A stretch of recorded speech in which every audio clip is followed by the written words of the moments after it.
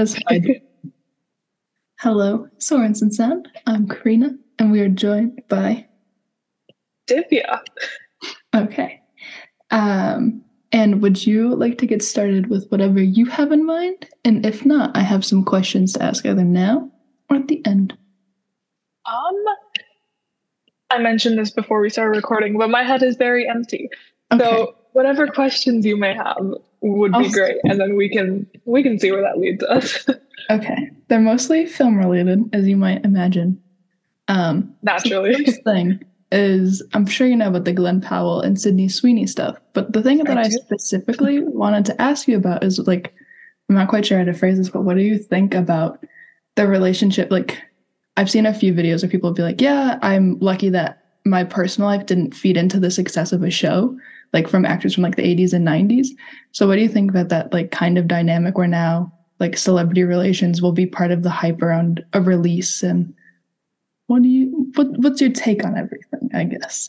Oh, I feel like it's like a little bit inevitable just because of the way parasocial relationships with celebrities have been going for the past couple of years. Like, I think they've been there to a certain degree, since the concept of celebrity has existed, but like with social media and with all of that, like it's just been getting worse. So in a way, it's inevitable. In another way, it kind of sucks because I feel like as an artist, you kind of want to be able to be appreciated for what you make and not necessarily like who you're in a relationship with. So it's like a double-edged sword because maybe it will sell the movie and like that's ultimately what you want, but also, is that why you want your movie sold? Yeah, I feel like it's similar. I feel like I've also mentioned this to you before, but there are certain celebrities where it's like, I can't really watch their movies because I just see them. Like, once you get to like a big enough status, like I've never been able to watch a Leonardo DiCaprio movie and be like, oh, he's a good actor, because I literally just the whole time see Leonardo DiCaprio. Yeah, that man's round face haunts me. No, literally, like the picture you had of him on our wall, like that particular gaze is just like, as soon as I think of him, it's just that. Because also you would see that every morning, like me and door to the other door. Yeah, exactly. That's me currently. I have the Robert Pattinson poster right outside my door, and every day when I open it, I see a very regal R. Pats. You're just graced with his presence. Yeah. Okay, but the next thing is, so have you heard or like know, based on Letterboxd, we have not seen it, but the movie Carmen, like Paul Mescal's new movie that he's in? Oh, I know about it, but I've not seen it. I don't want to see it because this feels like the ratings are low on Letterboxd. I haven't heard like anything good, and also just like the premise just kind of sounds like it'd be a bit white savior-ish in general. Yeah. And to me, this is like quite a big dip for Paul Mescal, and I think it's interesting to see something like that kind of in real time. And so I guess what this is like, if this movie is kind of like a flop, like not really the kind of storytelling he's been going for, do you think that this is like it's going to keep being low, or do you think this is like learning curve, or in general, have you noticed that these things like go a certain way, like selling out for the first time almost?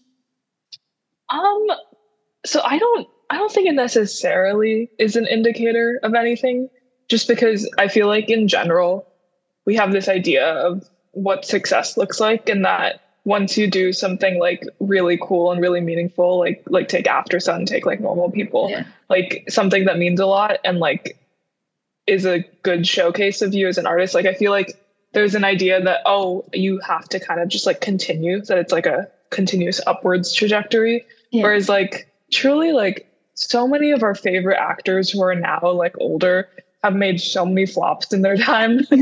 Like, it's just a rite of passage. Sometimes you just have to get your bag, and like, and then it's eventually camp too. Exactly.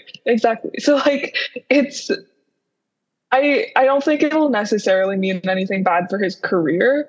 He's also like, I think he's in the new Gladiator movie. I mean, like everyone and their mother is in the new Gladiator. So there's the original Gladiator movie, which I think was directed by Ridley Scott, and I think he's directing the new one. But the new one's like, the cast is crazy. Like, it's every single like popular actor you can currently think of is in it. They just added Pedro Pascal. Like, it's a whole thing. Pedro Pascal and Paul Mescal in the same movie. I know. A little. Like, wait, I need to pull up this cast because it's like, it's bad. I mean, it's not bad, but it's like, I feel like sometimes it can be bad because that's like going back to the first thing of like, if they're all popular actors, then it's hard to not just see it as like a celebrity get together instead of a movie. And I guess that's fair. Because like with After Sun, like I honestly don't remember the girl's name, the actress's name, but like she's not as well known. No one else in the movie is like as well known as he is, so it's easier to like put him into like a setting, if that makes sense. And then with normal people, like him and Daisy just like weren't well known at the time. Like that's their breakup. So this kind of thing is always like you said, it like if it gets you to see the movie, that's good. But then it's just you just watch people in the cast for a while. Yeah, that's why I'm interested to see what happens with Barbie and Oppenheimer because like I mean same day release, but also I'm so excited for both of them. I'm so excited. I'm gonna have to do both in one day. Like I simply must. Yeah. Do you want to watch it together? Yes, absolutely. But also I will relinquish control of order to you, but I personally prefer Oppenheimer to Barbie just because I think it'd be hard to go from all that color to black and white. Oh, that's my exact logic. I can't go from like hyper pop in a movie to like the literal atomic bomb like that. Yeah. It cannot be the order. To be revived. Yeah. Okay, but do you have the cast list? I do. So it's less lengthy than I actually thought it was. It was a lot longer in my head. But we have Pedro Pascal, we have Paul Mescal, Joseph Quinn, who I don't know that man, but other people do. I don't know that man. He was in Stranger Things. Oh, I haven't seen it. Yeah, neither have I. And then the two other names that I know are Barry Keoghan and Denzel Washington. I love Barry. Yeah. I love Barry so much. But also, side note about why I didn't watch Stranger Things. Just very quick little story is, so in high school I took like studio art classes, and one of them that I took was sculpture, and we were allowed to use like part of the hallway in one of the wings of our school to like build an installation. And our concept was alien spaceship club crashed onto a farm. And so we had like the farm outside area, and we had like a bar as a transition thing, but then we also had like inside the spaceship. And we had, my high school every year would do like a little like free art like day for kids and like anywhere in the city to come, and like we had art activities for them, and each class had like their own little section. So for sculpture, I like helped run the bar and make them like silly little juice drinks, but they played Stranger Things like song on a loop the whole day. Oh, no. And after that I was like, I'm literally just never watching this stupid show out of spite. I fully understand because wait, do we name names? Because I was listening to your podcast, your previous episode, and I don't know. I do not name. If can you give me a hint as to who it is? Like one of my friends who you don't know, who won't ever be on this podcast. Yeah, then sure, that's fine. I can't be credited with the doom. I once sat next to Isaiah for a solid. It has to have been more than half an hour. Like it feels like an eternity in my memory. Yeah. But he was singing the Pretty Little Liars theme song on repeat for the entire time, like just getting higher and higher pitched. And so I just like, I'm sure that I know that show, like a lot of people love that show, but I simply can never watch it. I read the whole book series. Oh my God, I didn't even know there was a book series. It's based on it, like it goes very off the given trail, but there is a book series. It's so fun. But have you seen is it like there's a YouTuber who he has like a 2-part 2 hour, each one's 2 hour long. I know exactly who you're talking about. Would you watch that instead of I would. I think if there was anything I watched in relation to that show, it would be that. I tried watching his Glee video, but it was so long that I gave up. And it's Glee. And it's Glee. Okay, but my next question is it WGA or WAG? The writers? It's WGA. Although Okay, WAG would be fun. I think because of SAG, I was thinking WAG. Mhm. Yeah. But can you explain what's going on with that and what your take is and how it'll affect you? So my take before I explain what it is that it's great that they're striking. Not great that they have to strike, but support the strike. Basically, the last time my knowledge of this is like it's kind of surface level. Like I've been hearing from my screenwriting professors, from like people on my job, but like I don't know the nitty-gritty details. Yeah. But my understanding is that the last time the guild picketed and striked. The last time this happened, someone up, they struck. Yeah, last time this happened was 2007, and that was because streaming was on the rise, and they wanted to kind of like I think not amend their contracts, but like put certain stipulations in their contracts that would protect the writers from like the changing market, and that had a whole bunch of effects. There were the actual like protections put in for writers after that strike. Like there weren't really enough. And then now more recently, the guild's contract was up. And so it was like in the renegotiation stage. And pretty much like all or most of the things that the guild wanted, the major studios that they were kind of like negotiating with were like, no, we don't, like, we're not gonna do that. A lot of it has to do with residuals, which is like when you write an episode of television, you get money, like as the writer, you will get a certain amount of money from how much money that TV show makes, as people like watch it over time.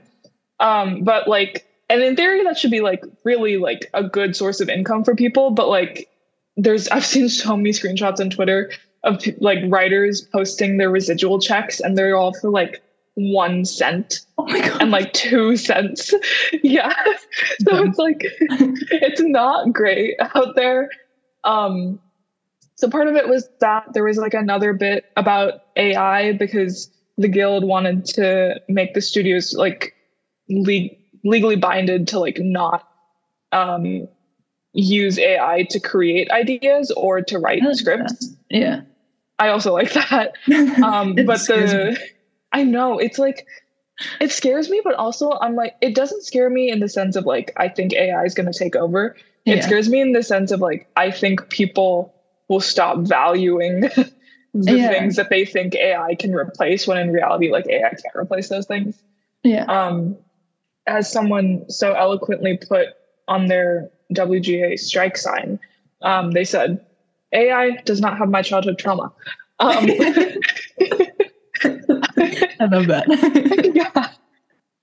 So there was stuff about that, and the studios are basically like, no, we won't give you protections against AI, but we can give you a yearly informational session. And all the writers are like, that's not helpful. So there was stuff with that. There was stuff with there was something else very large that I am now forgetting. Stuff with like writers' rooms, because like a lot of studios like try to eliminate writers' rooms, because it means paying more writers. Basically, the studios are trying to just not pay people, and the guild is striking over that. And it's having a ripple effect, because all the other like related unions in Hollywood, and even like non-related businesses, like a lot of restaurants and like real estate people, they're all supporting the guild. And then if this continues next month, the Directors Guild is going to strike. And if that continues, the month after that, the Screen Actors Guild is going to strike. So basically, like my professor thought or thinks that this is going to keep going on until like September.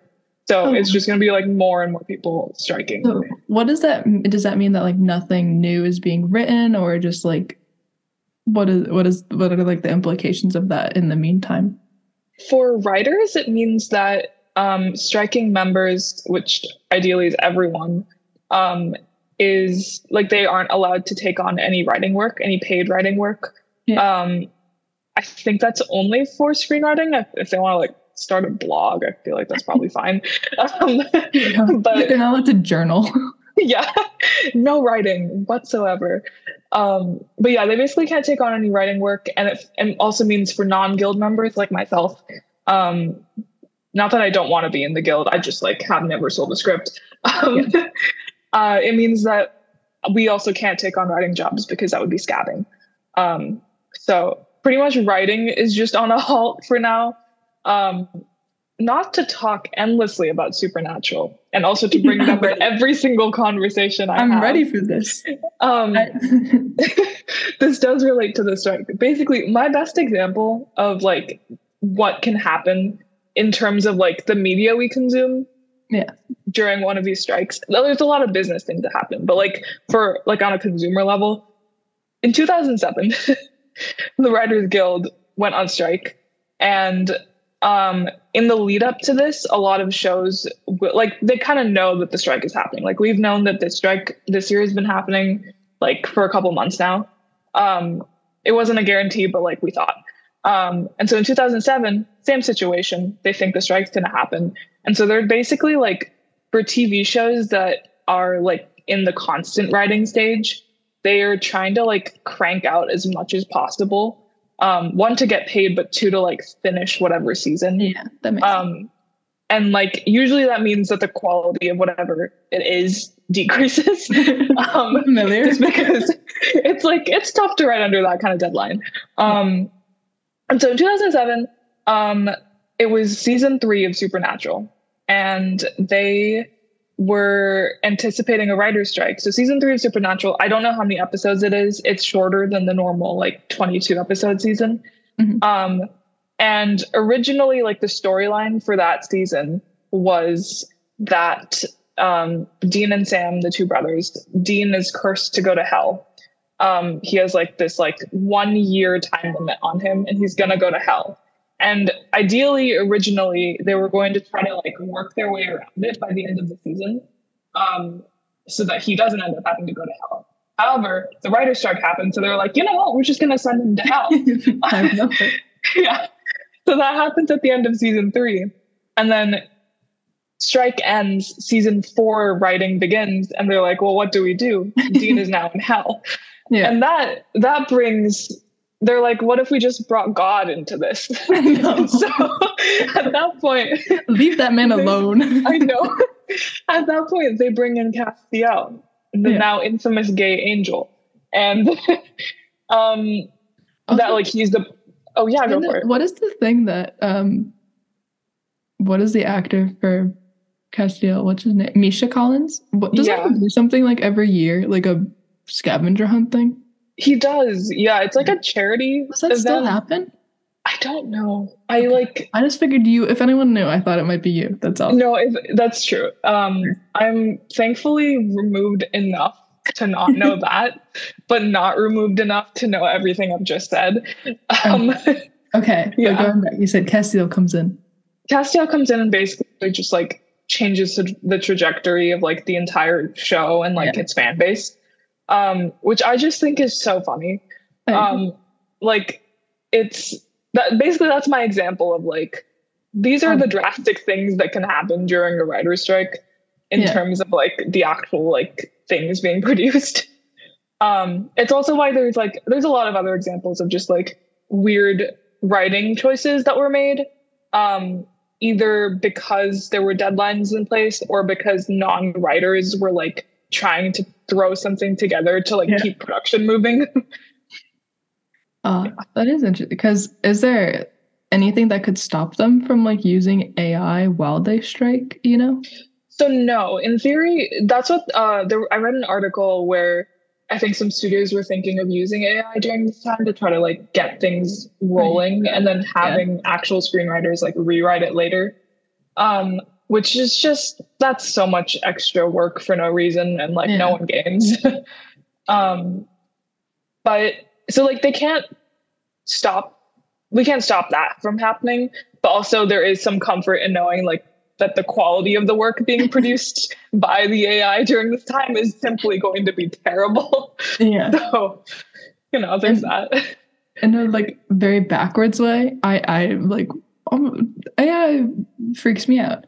But I think it would be fun if there is just like one show that's produced that's entirely like AI script. Because I kind of feel like it'd be what's it called? Oh no. What's his name? Canadian Businessman. Canadian Businessman. The show. What's his name? Oh my god, oh god. What's his deal? He went to business school in Canada. Oh no, I'm blinking, so I have to look it up. But he did an interview with Alexa Demie on like a podcast episode with her for A24, I think. He's a comedian. A comedian businessman who went to school in Canada.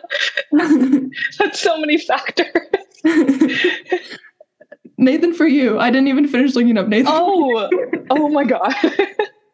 I know nothing about him. Nathan Fielder.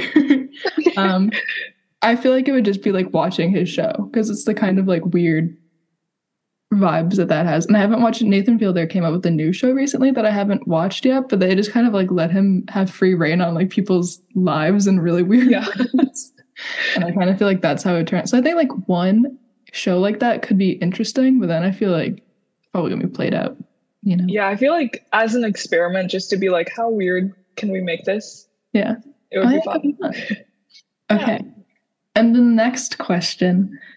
So like a month ago, maybe I watched like a few video essays on nepo babies, and something that like kept coming up about like how, and there was someone that was like did like a tier ranking of people's responses to accusations of being nepo babies.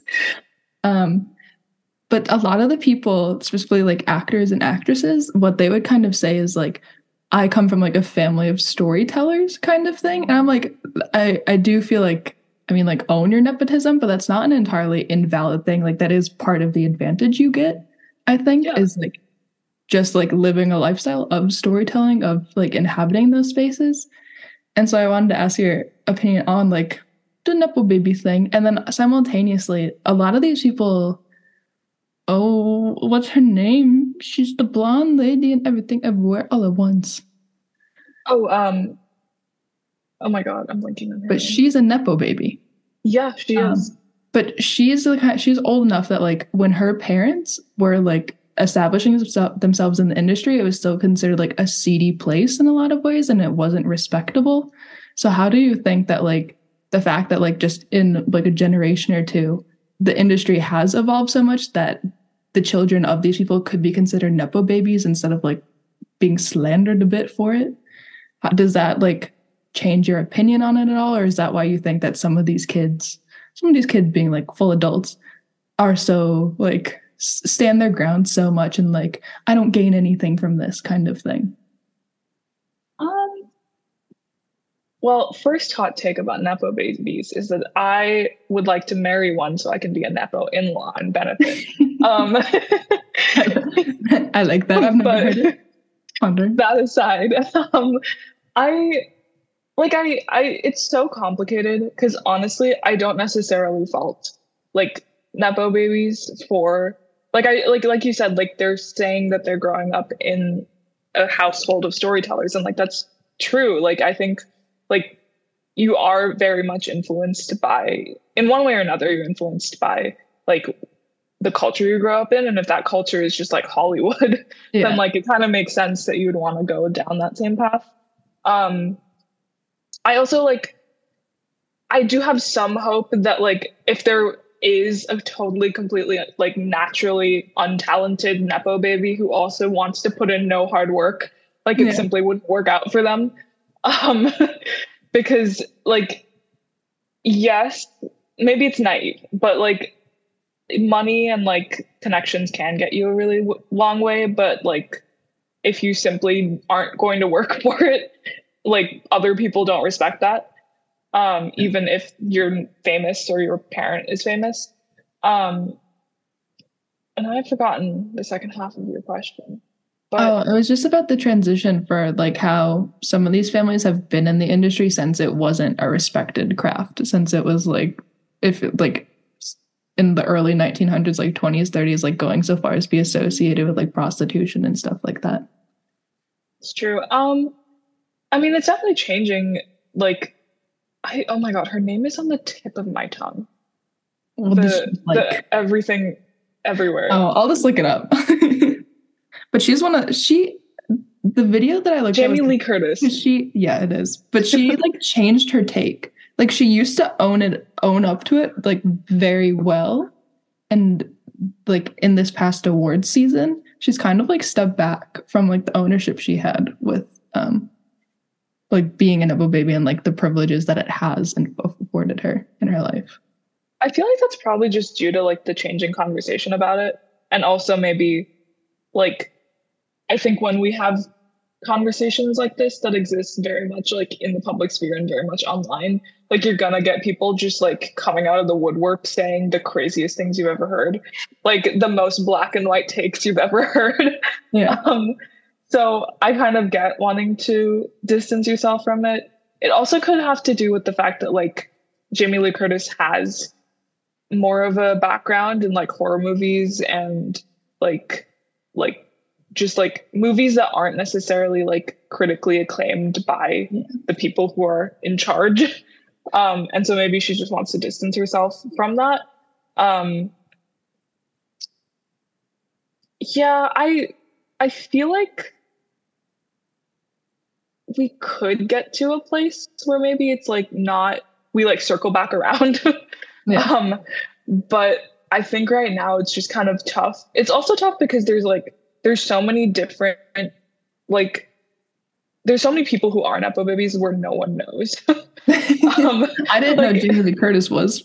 Yeah, exactly. Like most people know about Maya Hawke, but like Jamie Lee Curtis is she flies under the radar a bit. There's also like I was saying with like people coming out of the woodworks, like you get like very unnuanced takes about like what defines a nepo baby. And it's like, if your dad's a gaffer, all respect to him. He's doing the good work. However, you are not a nepo baby. There's no nepotism in the gaffing industry that I could possibly think of. Other than like the familiarity with the realm. And like that's, like you said, that's just what's going to happen. Like that's simply, And you could do that on YouTube if we're being completely honest. Yeah. You could surround yourself with about as much access as certain people have. Yeah. Yeah. That is very fair. So do you have any other thoughts appear to you about what we've talked about so far? I still have a little bit of questions more. Wow, grammar. But it's just like, it's similar vein to like film and stuff, but it's less about more finite things. It's more conceptual. So do you have any thoughts about things so far that you remembered or yes? I don't think I have thoughts in general. So things are simply, they're going straight from my brain to my mouth and exiting and will be in someone's ears at some point. I love that. That's the dream. Okay. So the next part, I'm going to say a little blurb of things, and then you tell me your thoughts and how you feel about it. So there's kind of 3 points, but I feel like film and a lot of just like media, like books or TV in general, I said it could be a safe way to interact with people or feel connection for those who have like just like a difficult, like maybe if they have social anxiety or just like rather introverted but still like want to feel like they've seen people in the day. They can just like easily watch TV. Oh no, it says running out of time, because this is okay. So fun fact, the NYU Zoom, like either my Stern account or my like normal one, they don't let me record. No. So we'll have to restart this. It's not the same. But I forgot that was going to happen. Literally the last 2 times I've had to use the guests Zoom account. Stayed open all time, but I figured since you're NYU as well that you have the same problem. Yeah. But okay, so basically, like as a means of like safety in connecting. And similarly, like that could be good for people who are like traumatized. But then on the traumatized persons page, I identify as such, but not for these reasons. But this is just interesting. But the book, The Body Keeps the Score, they talk about how a lot of people who have been traumatized, there's a kind of therapy where you do acting roles. And if the people in the story have like a similar like root issue as you, but you can see their life go a different way or like a healthy way, that helps a lot of people like move through trauma or like even PTSD like a lot more easily because they're able to envision themselves with like a healthier lifestyle. So I think that's a really cool thing that like film can do well. And to me, that just because I'm already thinking about everything everywhere all at once, I know one of the Daniels had like felt like an immense amount of responsibility to like have it end up happy, so that way people don't just keep feeling hopeless. So I'd be interested to hear your thoughts on that kind of like responsibility. If you're dealing with darker things, while like you want to present a reality, but also like give people a way out, if you will. And then the idea of rewatching shows as a means of control. So it's like a lot of people have like comfort shows that they just watch over and over whenever they feel like their life is kind of like off the rails, because at least like you know what's going to happen. And I think this is similarly off track, but I think this is why certain kinds of people reminisce a lot about the past, or they could be like quote unquote stuck in the past, is because they're like scared of the change which might happen. And so if you're just always focusing on what hath occurred, there's going to be no surprises there, you know? It's true. So that's my little blurb. I like the little blurb. I'll throw it at you. To those listening, Kaya is I'm holding her hands. Holding a ball of energy. Yeah, it's like roughly melon shaped. I hope you can weave the yarn, which I have balled. Thank you. I hope I can too.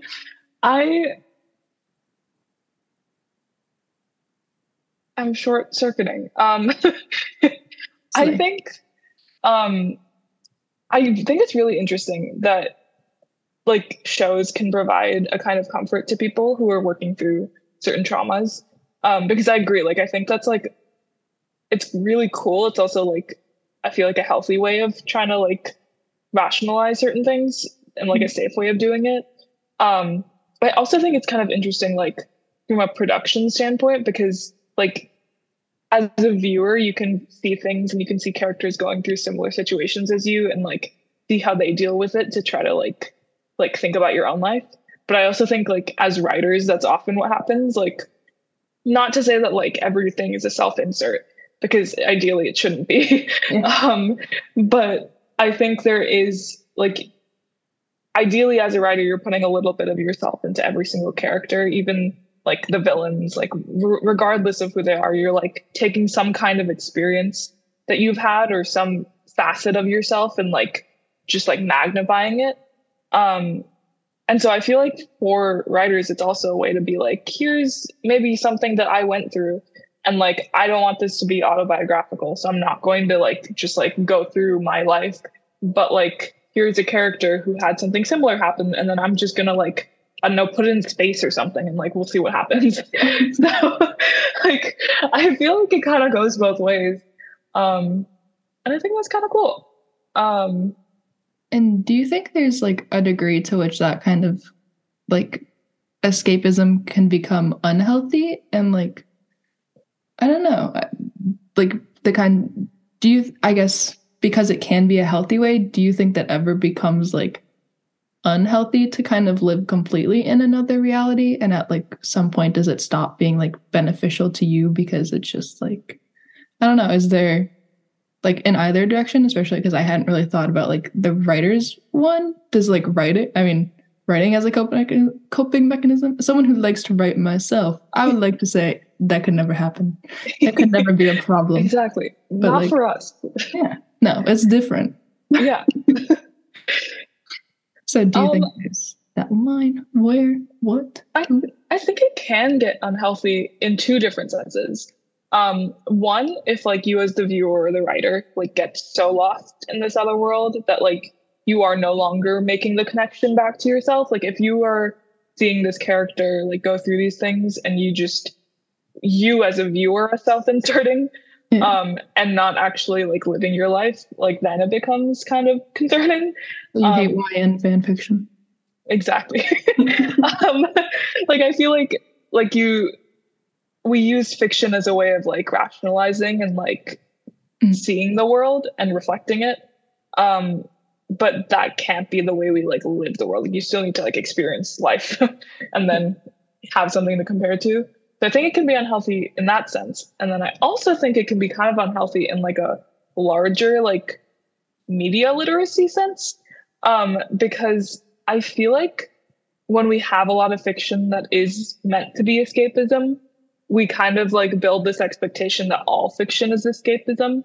And then you get takes like where you have a character doing something like terrible, and like you're not supposed to condone that kind of action, but like because we're so used to escapism, we see that and we're like, oh, how dare this piece of media say that this thing is good. So just like a lack of critical thinking, like not because so much television is meant to just be like, you get home, you turn your brain off, that then you think your brain should always be off watching media like that. Yeah, kind of. Yeah. That makes sense. Exactly. Dots are connecting. I'm going to quickly pause this recording, and it might take 2 minutes for the recording to download, and then I'll send you another link. Cool. Okay.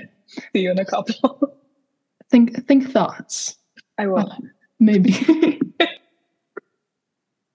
Recording in progress. Recording in progress. I had a thought while we were gone. No. Is it gone? No, it's back. It's here. Okay. It's residual of the nepo baby thing. I think like a discrepancy that I'd probably want to make is that maybe like a more apt description, especially like as it relates to how the industry's changed in respectability over time. I think that like the ones like that you said, like Maya Hawke, that we know and it's more apparent, typically their parents have also done better financially. So I think it's also about like addressing just like the kind of privilege that comes with being a wealthy family as well as having connections, you know, just because the kind of monetary incentive is obviously going to help people get further along regardless of profession. But it just tends to be like, you tend to see like the most obscene displays or like amounts of money per like, people always tout like, oh, they made this much on this money or on this movie. Oh, they made this much money. Or it'll be like, this person made this much money per episode of a show or whatever. And so I think like part of what they're like, I guess it seems like they're apologizing for it, or most of them aren't, but like, I guess that's why a lot of them will get caught up in like the storytelling family thing, which like you said, a lot of people don't allow room for nuance because there is like value in that kind of just like community and exposure. But I guess that they like lean into that and kind of ignore the fact that there is like privilege in being that wealthy, you know, too. So that was my thought. It's a good thought, and I agree. And I think it's kind of just like a general, I feel like it's like you can find that in almost any field where like a person who has certain privileges because of their wealth is very often like not they would never be the first person to acknowledge that. Yeah. No, exactly. So, did you have any thoughts? I did. I had a thought, and it left me while we were talking, but then during break, I remembered the thought. So, we're back. You were asking about like rewatching things. Yeah. So I used to, as a child, chronically reread Harry Potter. Now that's a different thing. That's maybe just being a child. Because now I wouldn't touch the books with a 10-foot pole. Well, that is partially because of Miss Turf herself, you know? Exactly. So, and like I do rewatch certain things pretty regularly. Like there's certain movies that I simply just will see every year, inevitably. Yeah, like I'll always watch Ferris Bueller every year. I will always watch Inception. And I recently, in the past 3 years at least, have always been watching Ocean's 11. So Jigsaw. Oh, so true. I will, you know what? I think the last time I saw it was last year. So I could do a rewatch. Yeah. Well, it's just with Jigsaw. I use that as like a reminder, but I guess it's what you do with the other ones too. Yeah. It's like, it's a reminder. It's like, those movies are all fun. Like they're meaningful to me because of the experience of rewatching it, not necessarily because of the film itself. Yeah. Especially with like Ferris Bueller, where like I saw that for the first time when I was, I think, 11 or 12, and have actually rewatched it every single year since then. So it's just like, that's just like a family thing for me. But so I think there is value in rewatching things. I think you can learn things from rewatching. I also know that there's comfort in that, and that it can be used to cope. However, I don't think it's like the answer necessarily. And I think like often by rewatching a lot of things, you are in essence closing yourself off to seeing new pieces of media, which I think then kind of translates into your life in a way. Like if you aren't going to watch a new TV show, how can you go experience a new thing? And also I think if we kind of, I feel like it also makes us less not excited, but like it makes us not want to change more. Like I think if you're like ideally you shouldn't just be coping your way through life, right? Like ideally you should want something that motivates you to like change what you can. Exactly. Like you want to like be better for yourself. And I think if you're just like constantly like rewatching things as a coping mechanism, not because of like other reasons, then like I don't know, you just gotta go and experience the world. And it's not as simple as just like going and experiencing the world. I know that. Yeah, but I agree. But I also think that like somewhat more than even just like staying in the same world for an extended amount of time, it's also just like the act of like choosing the same thing day in, day out. Like if you just like always reach for that, then it's going to just extend to other parts of your life where you won't ever, you'll never like have an exploration mindset. Cause like, even if it maybe feels silly, but like scrolling through like Netflix for longer than you would have, like actively trying to like open your mindset, like it just becomes like a closed fixed thing instead of like exploration. And to just like practice even like a small thing of exploration is probably quite beneficial, you know? Would the audio cut out? Oh no, I just said I agree in the softest little voice ever. Yeah. I appreciate the softest little voice. So very big pivot unless you have another thought. No, this is great. I also, just as an aside, so I didn't like have proper thoughts to say at the beginning of this, which is why I was like, just ask your questions and we will see where it goes. But I did have like kind of bullet points of like things that are generally floating through my mind. I have to say, your questions already got me through 3 of them just naturally. So this is great. Okay, so hit me with what's next on your little list.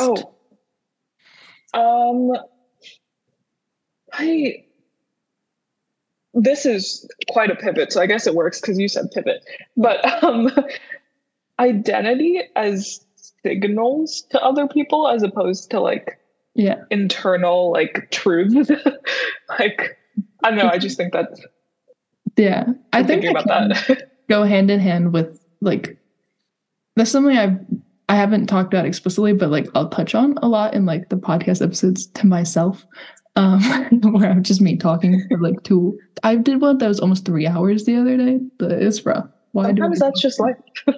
But I think that like even like media, like the media you consume can like signal things. I think specifically, like again, this is a show I never watched, probably in part because of the fandom.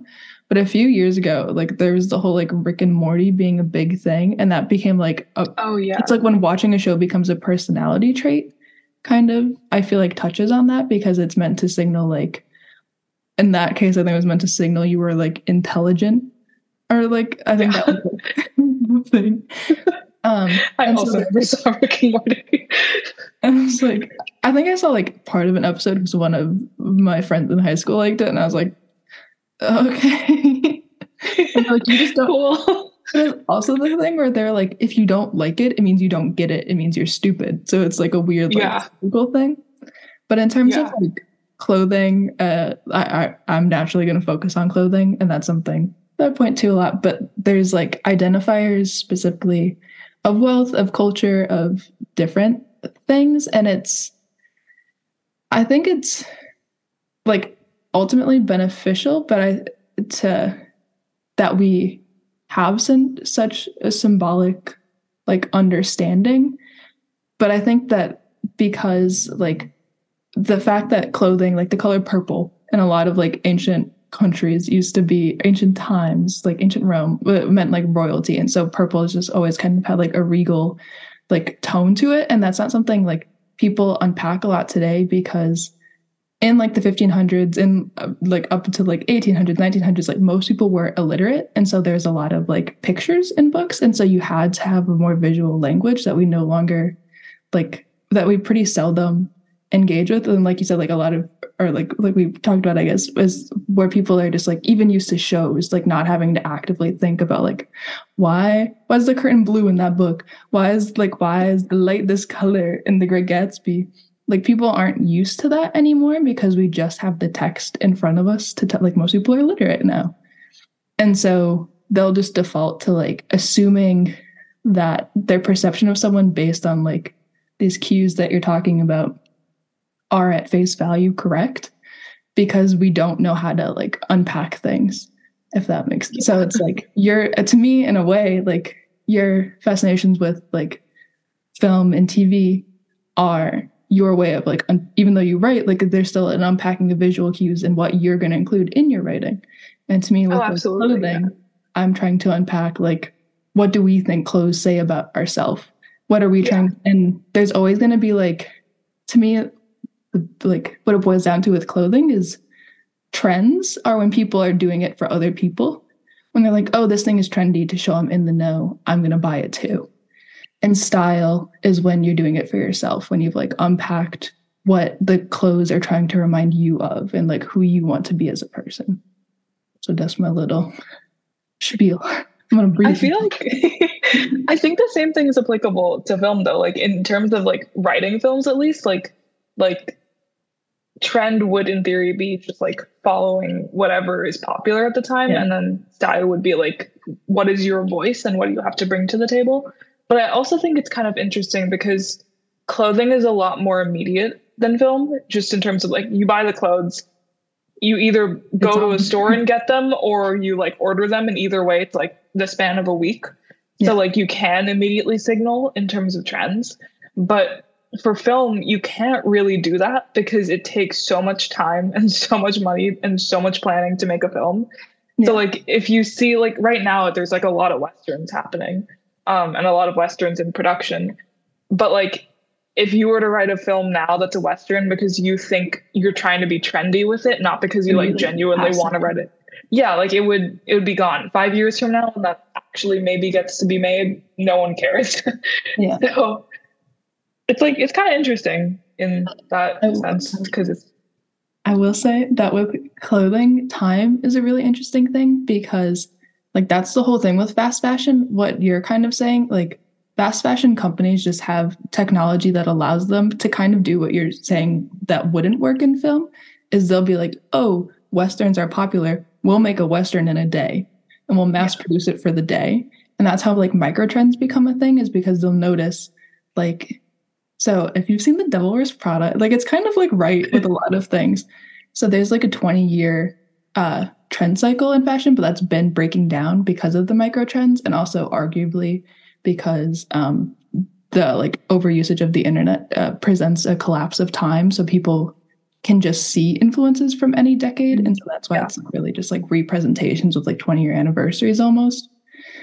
But basically, ideally in fashion, you will have like colors, patterns, certain kinds of clothing seen on the runway and like haute couture and things like that. And then like next season, it'll trickle down to into like each layer of fashion. And this has been going on since fashion was sort of like an industry in like the 1600s, if nothing else, because that even though that's when people made their own clothes or had them made for them, like tailored specifically, the fabrics would just be like less expensive every few years. And that's why like it would like keep going down the ine of wealth. But then similarly with the trend cycles, you also have to like be actively invested in fashion to even care about like runway stuff, because like not everyone cares about that. Yeah.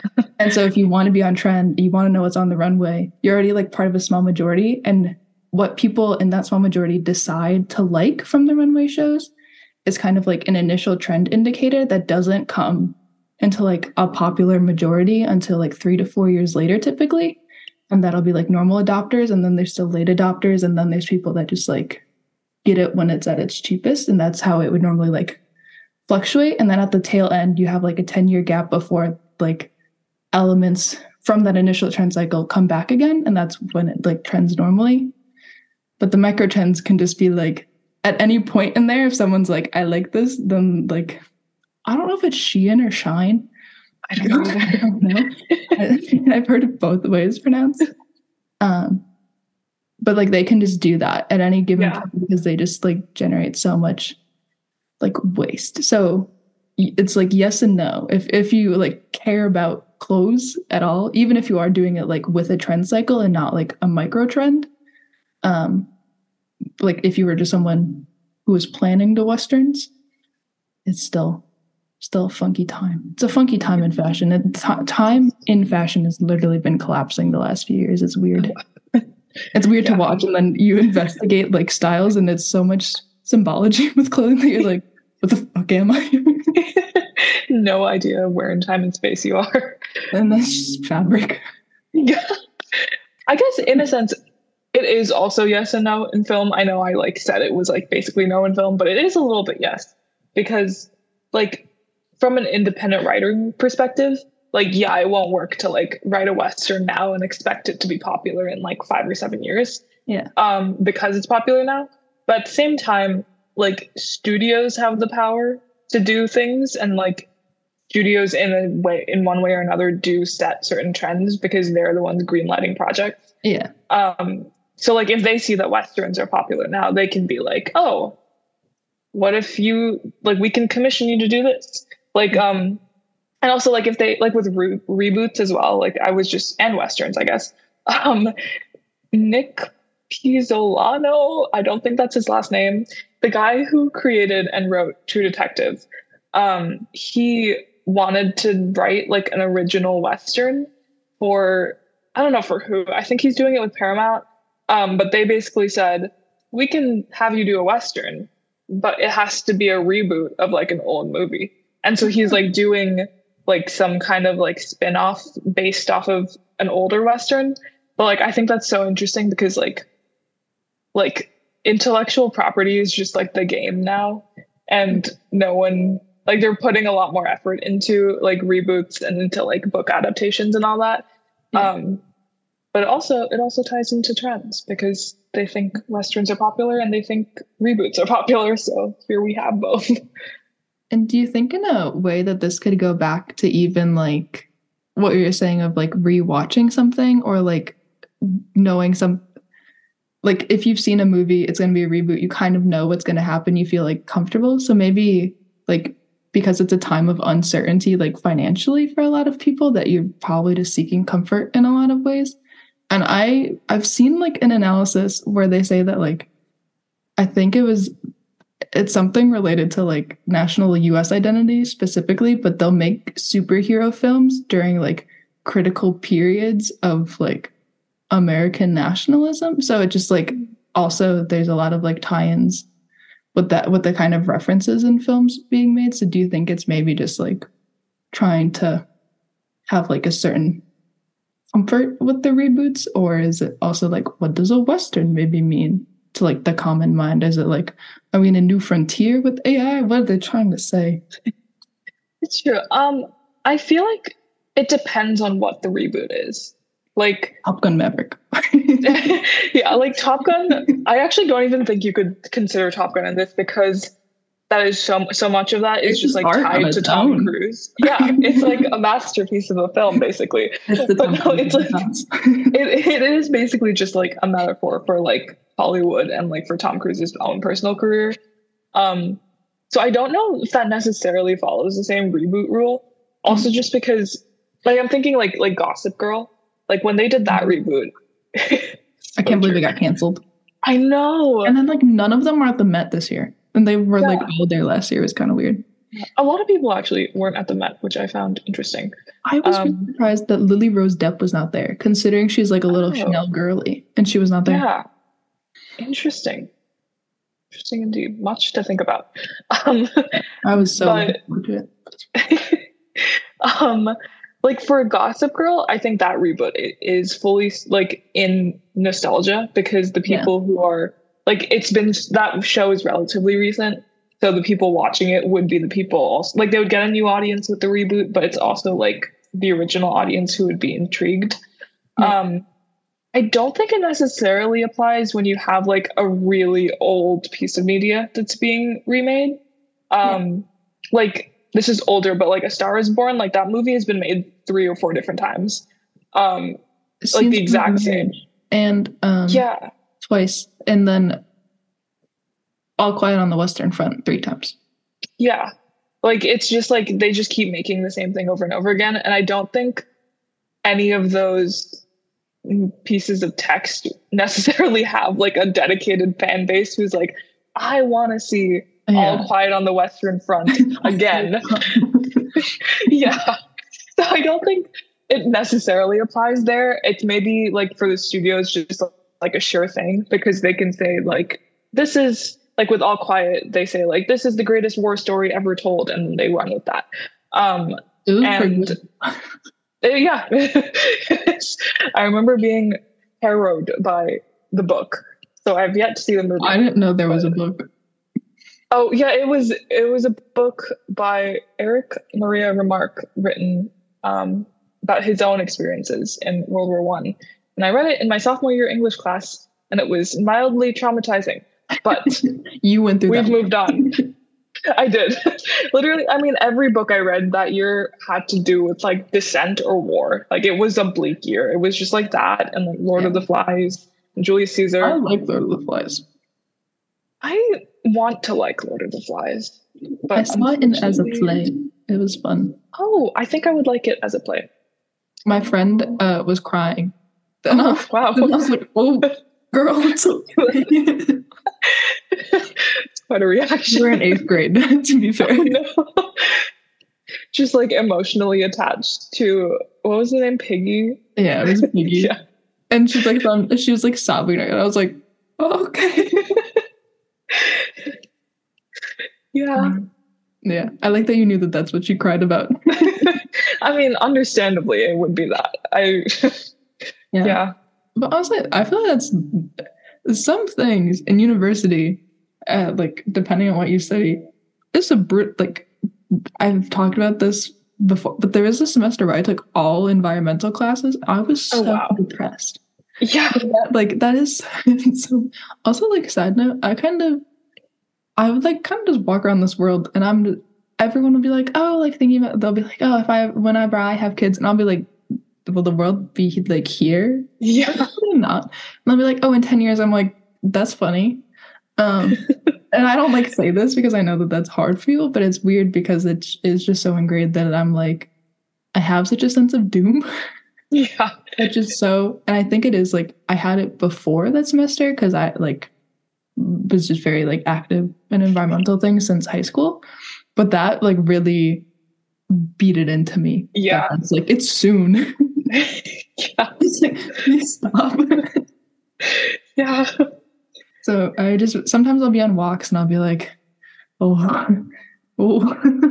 Yeah, I feel like if I'd become too aware of my surroundings, just like existing in the world, not even just like inside, but just like the actual world, I'm just like, oh, so how long is this going to be here? Yeah.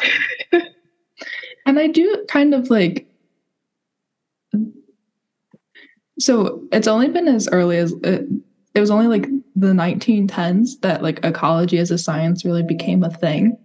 And before that there wasn't, and also like in the same kind of time frame, that's when like fear of like atomic war started happening like later in the 1900s and everything like, and those are the kind of like the en masse existential like mindsets that people develop where they're like doomsday, whatever. And I guess that like in ye old times, people had like the fear of all the gods in them, you know, and so that would be kind of like their impending doom. So I kind of But I just wonder, was there ever a little gap in time when people didn't have this, like, when's it over?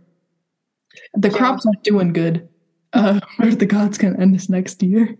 I feel like this is purely a theory based in no fact. As theory should be. Yes. I feel like if there was any time in recent history, at least, where that was the case, I feel like maybe like just post Y2K, when like there were so many people who were like, the world is going to end, and then it didn't end. Wasn't there like, was it 2011 or 2012 when everyone's like the Mayan or was it the Aztec calendar? They were like, Oh, that was 2012. They're like, it ends now. And so it's like, even then, there's like, I guess maybe like 2000, like, oh, not even 2001, because birth year. Yeah, maybe like for a brief period. My in birthday the year was the only time anyone felt happy. Exactly. And simply, we will never achieve that happiness again. It's okay. Well, I'm still here. I'll do what I can. Yeah, exactly. You will be our beacon. Also, outside my window, there's like a little pond thing. If you saw in my story, there's turtles. There's a turtle in the story. I saw the turtles. I love that guy. There's a bunch of turtles in this pond, but there's also the geese have had their babies. So there's little fuzzy baby geese walking around, and I keep looking at them. I see them. I love that. Like, I love the baby geese. I very often, when I'm just like going through photos, I have this one photo that I took when we were walking through St. James's Park in London. I think on the way to the Tate. And it's just like these geese looking so affronted, and they have like all their little babies also looking offended. And it's my favorite picture. They're just side-eyeing me, but I love it. I love baby. I just love like your fluffy hair. I love anything fluffy, including the baby geese. Well, thank you. On behalf of myself and the geese. Have you met Gunpowder before? I've seen him, but I've not met him personally. I need Gunpowder. I love him. This is a little wooden duck. Yes. He's being rotated. I can give you his lore very quickly. Oh, yes, please. So my lifelong best friend, Callum, whenever we would go to his grandparents' house, which is like pretty often because he always had like family things, we were the youngest by far until his he's an uncle. So until his niece was born and his other, was there like a collective term for nieces and nephews? Like, I don't know. I don't know if there's a gender neutral term, because I saw someone call Bella Ramsey niece-few on Twitter. They didn't want to gender them. And I was like, that's a little... I like that. So we would go to his grandparents, but for many years we were the youngest. And so we would go up to his grandma's closet, and like she had a family of these wooden ducks in there, and we would just play with them. And recently my best friend, his grandparents like moved into a condo because they've been getting older. And he gave me one of the ducks because rightfully so. I've been separated from my child for so long. Yeah. That was your bestie right there. Yeah. Your seasonal bestie. I think it's funny to call it Gunpowder. I don't know. I do think it's funny as well. Okay, so the hard pivot, I'd like to do little check-ins with these, and I haven't been great about it. So how are you feeling in this general world at the moment?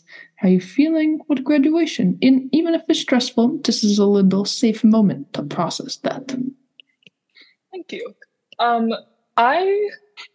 It is stressful, but it isn't like I think I've accepted it. Like, it's just like, it's going to happen regardless of what I think about it. Yeah. Like, I will graduate. I will go to my last class. I will, like half of it is acceptance of the fact that those things will happen. And half of it is like me manifesting when I'm like, I will get a job. So yeah. So I do believe that I will, like, even if it's not like I've had to, like, with the writer's strike, I've had to kind of I don't know why I didn't reconsider it until the strike actually happened, but like, I won't get a writing job. Like, I mean, getting a writing job out of college is already a bit of a pipe dream, but like, it for sure will not happen, at least for a few months. Like, I just can't even pursue a writing job. I can work on my own writing, but like I can't get paid for it. Which is fine, but that means that like I have to now like branch out slightly. And so for me, branching out and also coping has meant watching the Stanley Cup finals and also looking for jobs in the NHL. That's kind of fun. So yeah, I was like, if they need a videographer, if they need a social media person, I have those skills. And also I love hockey. You're going to hit up the Rangers. So, exactly. The Rangers are unfortunately not hiring. But the NHL in general. Not until they see this or hear this. Yes, I will send this to them. They will know. They'll know your prowess. Thank you. But yeah, it's like, I think I've just like kind of accepted that it's going to happen and that there are certain things that I can't know until I know. Yeah. And I'm just kind of trying to take it a day at a time, because I feel like when I was even just like before this semester, I think I very often would live in the past and the future and never like actually experience my life. Means of but control. Now, yeah, I'm familiar. But now, yeah. I think I've told you about this, but I've been doing this little writing retrospective, and I don't think it's a retrospective because I think I'm using that word wrong. But basically, I'm like writing. Yeah. I'm doing like journal entries, but not journal entries because it's like for an audience. And it's just like me like going through my day. And I feel like it's like forced me to actually like notice the things happening in my life and like appreciate them. So I think I appreciate you. And I appreciate you. But like I think it's led me to where I currently am, where I'm like stressed about finding a job, but not stressed about having to find a job. Like it's more just like it's something I have to do and I will do it. And like there is inherent stress in job hunting, but not necessarily like anything added. Yeah. And some of that's just like the nature of like stress is like motivation, maybe? Is it just like, this is just a thing I have to get done, but not letting it like control everything else. Like a little bit can help you be structured. Too much can make that structure go. Yeah. Oof. And I'm pursuing balance because I will force myself to apply to like 20 jobs this weekend, but I will also catch the next hockey game that's on maybe tonight. I haven't checked the schedule. So we live in both lives. I also, just a note of like a parallel, I've been trying to get into rugby. And so you're in your hockey era, I'm in my rugby era. I love that for us. Sports eras. I don't know. I don't know either. It's an interesting turn. A little out of left field, but also if you want to get into F1, I wouldn't be mad about that. Oh, I would love to get into F1. I feel like Grand Prix is this weekend.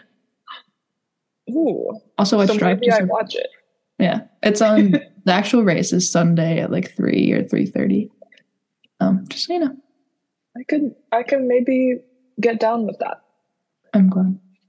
It's been my.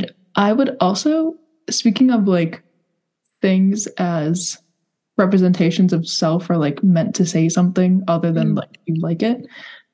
There's a big thing, and there's some really interesting studies about like the kinds of fans of each team for F1. And literally everybody I know that likes F1, they're all Ferrari fans. So I'm like, you could look at MBTI, you could look at all these other things. I'm friends with Ferrari fans consistently. And it's not even as though it's like, I mean, they are a top team, so they are just like a lot of Ferrari fans, but it's not as though like a lot of people like Red Bull. I like Mercedes. Mercedes is like a very popular team too. And that's just like that kind of person. So I would just be interested to see what team you end up liking. Is kind of what, like, would it also be Ferrari? What does it mean that everyone in my life likes Ferrari? My mom sends me pictures of Charles Leclerc because he is a pretty man. So she would be. She knew what was going on. She literally just hears me turn on the TV and she just hears the cars going vroom, vroom, vroom. And she's like, oh, it's a Grand Prix today. I'm like, yep. Nice. Yeah. I think there's something not in the exact same sense, but like in hockey, I also am interested in the kinds of fans that there are, because I fully I grew up watching sports just because I would go to my cousin's house in Chicago. He would be watching sports. Yeah. So I would just be watching sports.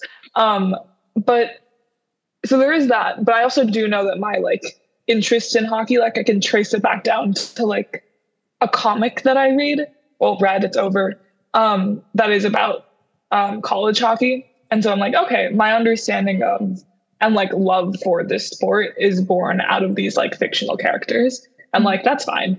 But I also think it's interesting because in hockey, you have people who I think would be considered like traditional hockey fans, like just like very burly white men. And like they 100% are a very large part of like the hockey audience. But then you also have a lot of people who treat hockey like a fandom, and like they fully just like will like speaking of parasocial relationships like that, it's like such a big thing specifically in hockey in a way that I've not seen really in any other sport. And I think it's very interesting to see like what like group you fit into as a hockey fan, because I don't think I really fit into either, because like I don't know any of these players' names.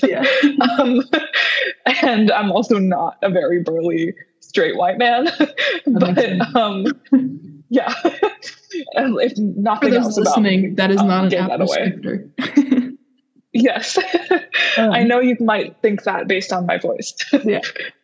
But also like this is a pretty like basic note, but just like on like that traditional hockey fan kind of train of thought, there is something where people are like the fandom thing, but even with traditional people, it'll be traditional like hockey fans. I work with one, and he'll be like, yeah, if your team loses, like they get so far, and if they lose at the end, then you're going to be like upset for the rest of like the year. And it's like, that's not like, that's the kind of thing that like specifically like young girls that like have interests of any kind always get like shit on for. Yeah. And they'll be like, that's so abnormal. That's so weird of you. And then their like traditional hockey fan father flips the channel and is like screaming the rest of the day, you know? And so it's just like such a like weird, it's so weird to like try and isolate people for that thing that is in some way like pretty normal, like to want to connect and to have like, in a weird way, parasocial relationships are normal. That doesn't mean they're healthy, but they happen. But they are frequent. Yeah. Yeah. We all have different strokes for different folks, you know? Exactly. And you are on that hockey grind, and I'm getting on the rugby grind. Hell yeah. And also, just so you know, love girlies in their sports era. This coming to the time close.